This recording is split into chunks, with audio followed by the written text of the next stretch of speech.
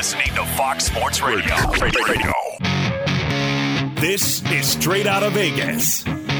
With the voice of Vegas, your host, RJ Bell. Give me a number, girl. Give me a phone. I'm collecting numbers. More and more. Give me a number, girl. Give me a phone. I'm a scientist of counting. I tell you, future more. The pregame show America has always wanted. I tell the future. I tell the future. From the Vegas Strip, here's RJ Bell. We start with the Titans game because we did have news on it. Yeah, the Titans up to -3.5 against the Cincinnati Bengals. You mentioned Derrick Henry. Though that movement was downward from 4 to 3.5. Yeah, which is odd because, like we said at the beginning of the show, Derrick Henry did get a full contact practice in. The money's still coming in on the Bengals, though. And this is a very important lesson, and it's a complex one, but it's very simple overarchingly. Everything in the world, in the universe, everything in it that's perceivable, is that right? Perceivable? That you can perceive, that anyone can perceive, is in the market. It is in the number.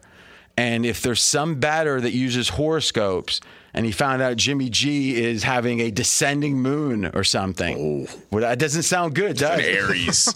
I mean, if that's the case, that could affect the line, meaning that guy might bet, or gal, perhaps, might bet enough. And, you know, they might say, hey, the gal might say, listen, I like Jimmy G's, I like his jawline. I love Jimmy G. But they might say his descending moon is a problem. Fade, line goes down. It really is, the stock market's the best example of it. And it's like a living organism. You know, I was just reading last night the book that Limitless, the movie, was based on. Right? You ever see that movie? And the guy started day trading, if you remember, when he started taking that AZT or whatever it was called. And he was making a lot of money. And he had a long 2 pages talking about how the stock market is an alive thing. And it's alive 24 hours a day, every corner of the globe. And everyone's intelligence, collective IQ, wisdom of crowds is all saying Google is worth this and Twitter's worth that and U.S. Steel is worth this. And you know what? There's a handful of people on earth that's ever been better than that market. We don't know if that's luck or even a Warren Buffett. Is that luck? A lot of people don't think it is. Some people think it is. But there's not many sports bettors that can beat this market either. So when the market moves, it's never going to just be one thing, or at least we can't be sure of that. Now, when news happens, and then the move happens right when the news comes out, you can feel pretty good about that. But some of the times, someone's waiting to play a team, but they think they might get a better line. News comes out that is kind of makes their side look even better. They're going to play that team right away, even though if that news wouldn't have moved the line by itself, it unlocks the people waiting that we're going to play that side. So it's almost like, imagine you're at the sushi place. Right, it's all you can eat sushi. You're following me so far? And let's say they only come out with this special, salmon once every half hour. You might be trying to decide what you want to eat next. You see that salmon plate come by, you're going, give me that. That's the one. Right? So when it gets more attractive, people will act quicker. So it will move the line, though maybe that information wasn't enough by itself. It just triggered the move. Yeah, that makes a lot of sense. And what you said, that anybody being able to move the market if they've got enough capital behind them. I used to talk about this in Houston. There's a guy named Mattress Mac who's a furniture store owner who his national story. It's a great story. He will often go and bet millions of dollars on games. But usually series. Yeah, but he did it on the Georgia-Alabama game. But he does this basically to cover his tail on furniture endorsements that he does. Like, if Georgia wins, you're going to get all this furniture for free. And then he'll go insure his money with a bet. Now, correct me if I'm wrong, that started with him where he said if the Houston Astros win the World Series, there was going to be some big... it was any furniture you bought between now and now. If the Astros win, you don't have to pay for the furniture. It's free. Okay. So now let's say he had from what I remember, he was betting maybe 15 million or so. Yeah. Okay, so let's say he's exposed for 20 million, perhaps. Now he's saying, I'm going to hedge and bet 15 million on the other side. Now, is that free? No. He's going to have whatever the vigorish is. It might be 5% or whatever. So let's just say 10 million, 500,000 of expense, but now he's covered himself. Or to whatever degree. If it's 20 million, maybe he leaves a little exposure, however he decides to do that. But it's just an example of a guy moving the market, and it's not necessarily information-based. It's just for some reason that's hard for us to really understand. Now that's a fascinating point, because that would be one of the rarest occasions where something artificial, unrelated, moves the market. Now I'll give you an example of that. Monday Night Football, if there's a bunch of favorites that covered throughout the weekend. So now they have open parlays and open teasers potentially on the favorite on Monday Night Football. So it's the last game. If it wins, it's going to have a multiplier effect. It won't just be the exposure there. It's going to be the exposure of 3 and 4 teamers coming in. Yep. So what they'll do is they'll inflate that line on the favorite artificially because they want to get more money lopsided on the dog to kind of hedge themselves out a little bit. So, but this is a rare thing, and when you find it, it's a great betting opportunity because you can, if the line is moving because of the artificial money, you want to go the other way with it. We are Straight Out of Vegas. I'm RJ Bell. Does it also say that maybe the market already assumed that Derrick Henry was going to play and was a full go? All right. So, what do we speculate? Is there any news? Obviously, there's 2 ways lines move. They move, one, because of money being bet. That's the way. But why is money bet? Information or an opinion on the side? You see big steam moves. It's not information. Typically, it's going to be, hey, the syndicates love this team. On the other hand, if the quarterback plays or practices or he doesn't practice, Jimmy G has this news, there's a reaction to it, and that's going to be information. So obviously there was a little bit of, I'm guessing, sentiment, hey, since he's good at 4, because remember, it was 3.5. It opened 2.5. Let's talk about this line move for a second. Tennessee Sunday night opened up 2.5. Okay. Now, it was pretty quickly 3.5. So a lot of early money on Tennessee. Then it drifted up to 4. It just kind of touched up there. And remember, 4 is the last half, even quasi-key number. 4.5. Before 7. Yeah, 6. I mean, 6 isn't a key, but 4 and 6 are, fairly key. 5 isn't. Right? Very few games end 5. So if you like the dog, you see that 4, it's going to be a trigger. It's a time to grab it because 4.5. Now, listen, 4.5, you like it because you're going off a quasi-key number and you win if you take the dog, if it falls 4. But they didn't expect that, right?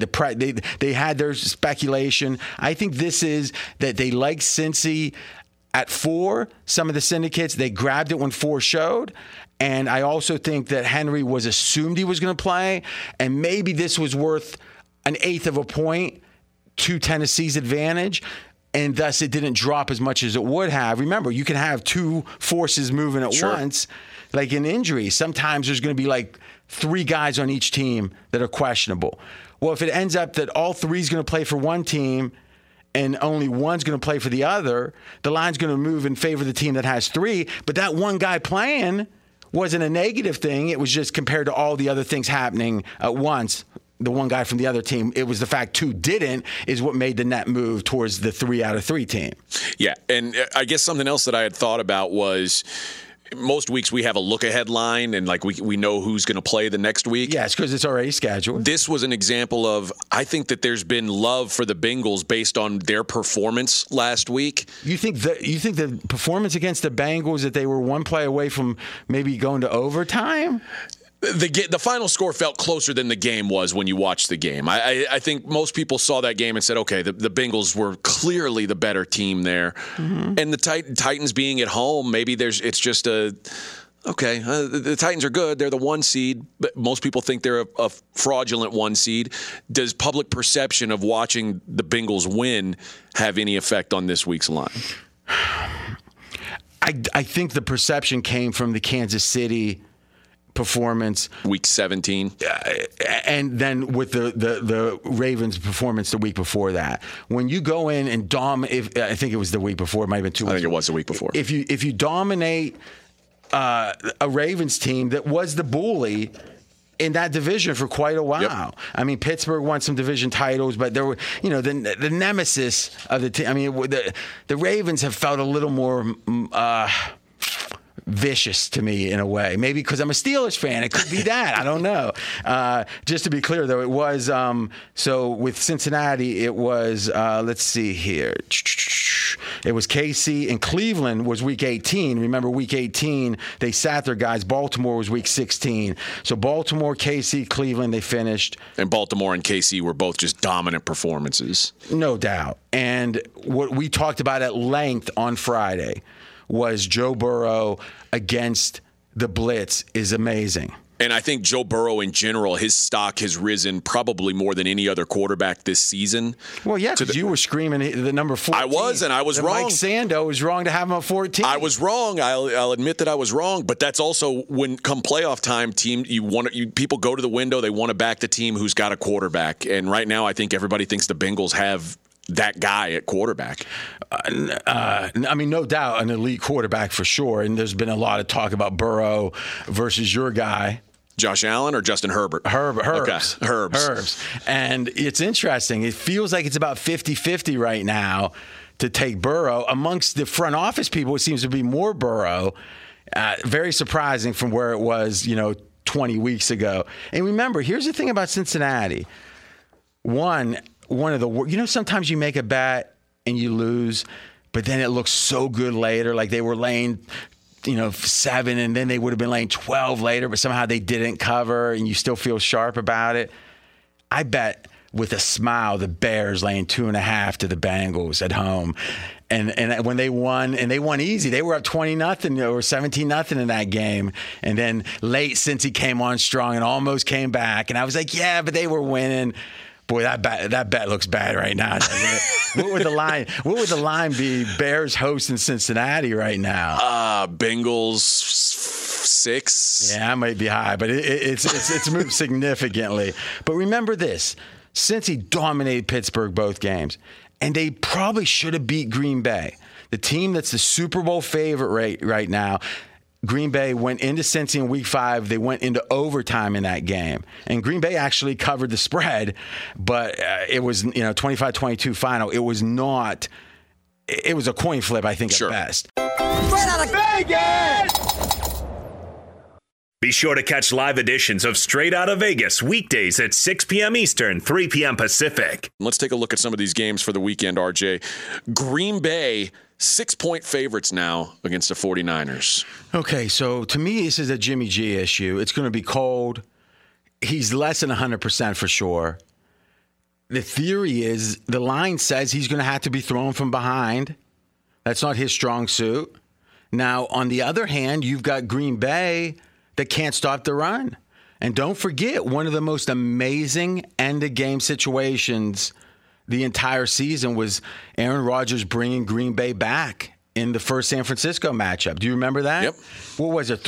I think it was very analogous to the amount of time Green Bay would have had if Baltimore had scored on that 2-point conversion against them. So it was because we were using that as a gauge. What was it, McKay? I bet you remember. What was it, 38 seconds? Exactly, 38. Yep. Yeah, I remembered that. But no.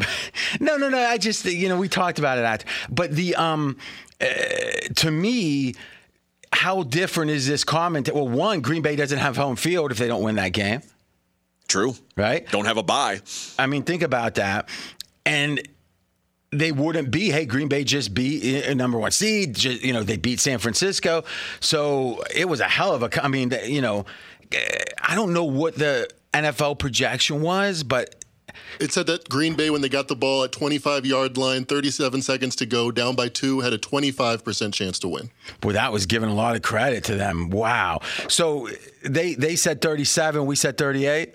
Yeah, it was 37 seconds to go. I think that's wrong. I think it was 38. At least someone said it was 38. That was in week, let's see here. When was that? That was that was way back in, Week 3. Why am I missing that? Oh, there it is, week 3. And now this is interesting. So this game was in San Francisco, and San Fran was a 3-point underdog in this game. 3-point underdog at home. So now if we flip home field, we're giving 3 points to Green Bay. Okay, so now it's 6. And let's give 1.5 to San Francisco. That's about right. So this line would be about 7 if it were the same value of these teams as it was in week 3. So do we really feel like that Green Bay has improved that much relative to San Fran? I mean, San Fran, that's a fascinating question. Mackenzie, you're the resident San Fran expert here. What's your sense of what the power rating on the 49ers was in week 3 versus now relative to Green Bay? I think it's back to top 5 level, which it was to start the season.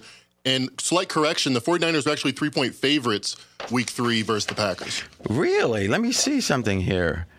That's weird. You know something? Someone's getting some heat. The first way, I got a new sheet. Pretty cool, don't you think? It is very cool. It's got every score of every game this year on a 17 by 11. Right? So it's like 2 pieces of paper, but it's actually called a tabloid piece of paper.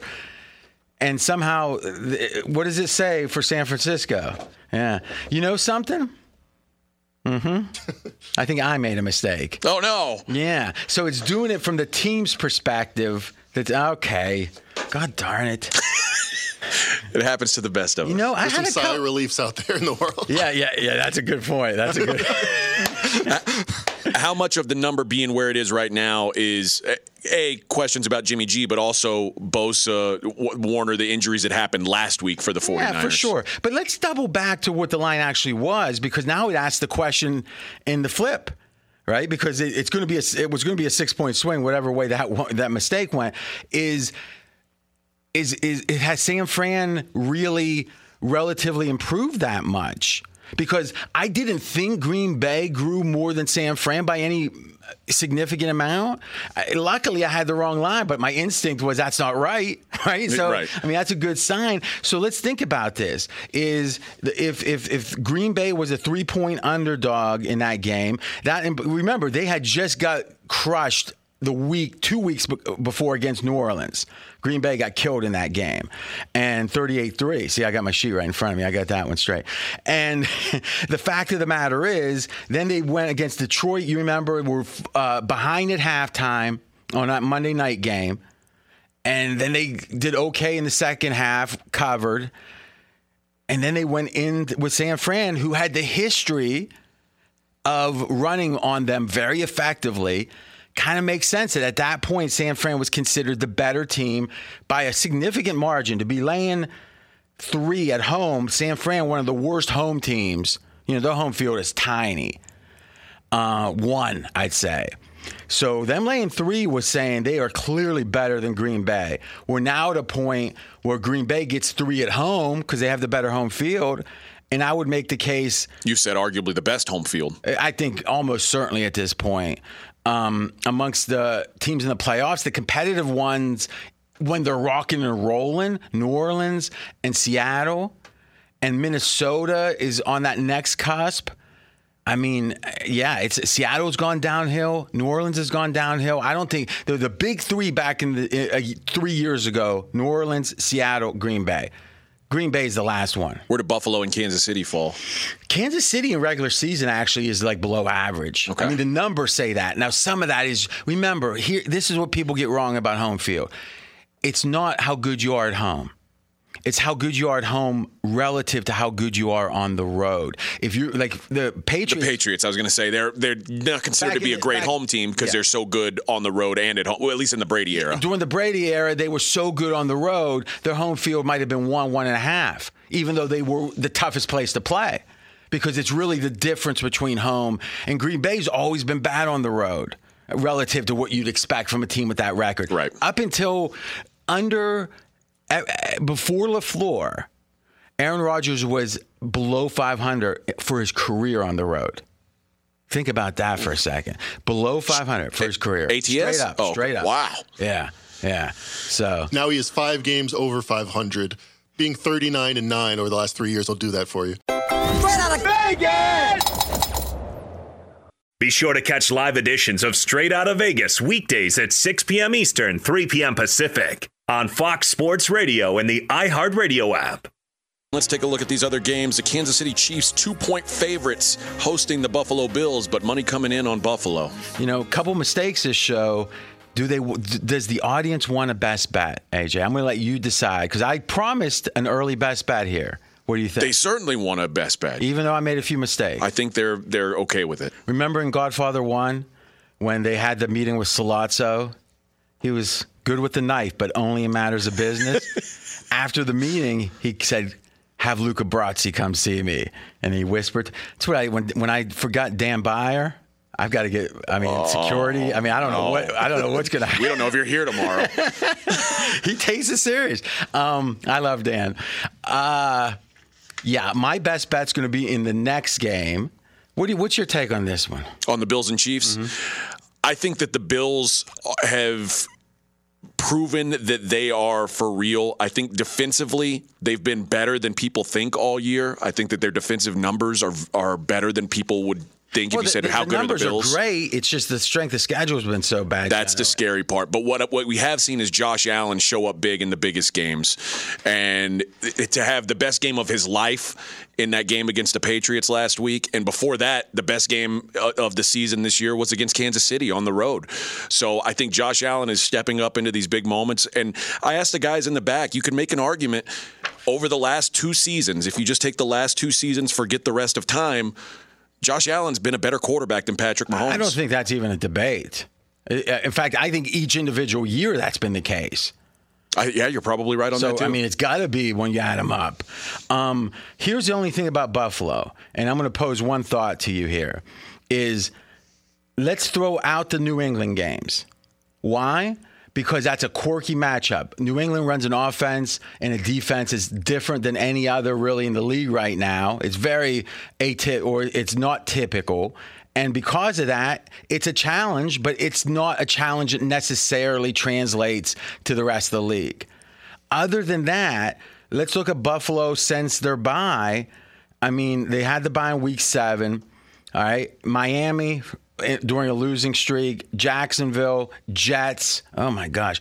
Then they get crushed by the Colts, 41-15.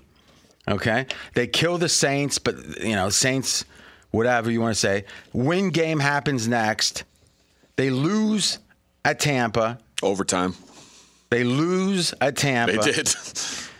Carolina, New England again, set it aside. Atlanta again, Atlanta Jets. So, literally, what is their most impressive? The Saints is impressive, all right? But even when you throw out the game, 2 New England games, you've got 1, 2, 3, 4, 5, 6, 7, 8, 9, 10, 11 games since a bye.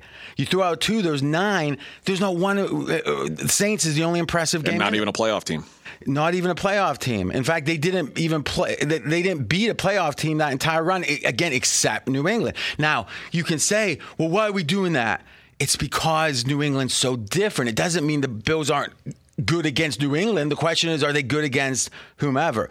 Well, earlier in the year, we saw they were good against KC. So I tell you this, if the Bills win, I'll be on Tennessee the next week. I strongly feel that one. But let's do my best bet. All right, let's go to the LA Rams and the Tampa Bay Bucks. You're looking at 3 with reduced juice right now on the Bucks. Okay, so I'm going with the Rams, +3. And here's why. This surprises me. It does. The more that I've thought about this, I've heard other analysis, and it really started striking home, this is going to be a situation like the Super Bowl last year that after the game we said, of course, Kansas City wasn't going to be able to do anything without their line, right? You got a great cornerback in the Rams, Ramsey, and how many good receivers do they have? Does Tampa have? One. Exactly, Evans. So if Ramsey's able to shut him down, now what? The Rams also very good against opposing tight ends.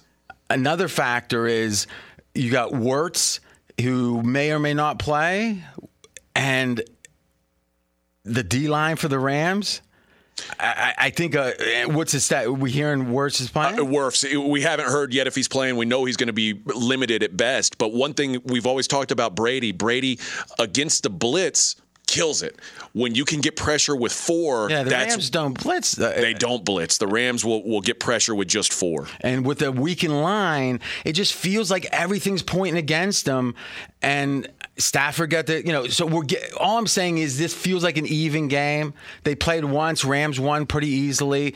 The fact I'm getting 3 is extra. It's an early best bet. Dealing with a dead battery, head to AutoZone, America's #1 battery destination. They offer free battery services like free battery testing and free battery charging. So next time you're having battery trouble, head to AutoZone, your battery solution and America's #1 battery destination. And if you think about it, I actually am going to look to bet the Rams on some alternative lines. So let's say, I can get the Rams -9.5, but with a jumbo payout. Because one thing about Brady, when it starts to go bad, sometimes it's like someone that has like a facelift. They have a toupee on. They got and then the wind starts blowing, and one thing flies off, the next thing flies off. Next thing, they look 20 years older. He starts smashing his Microsoft Surface and things like. I mean, so this could be it could be a scene. No, I don't disagree. Straight out of Vegas!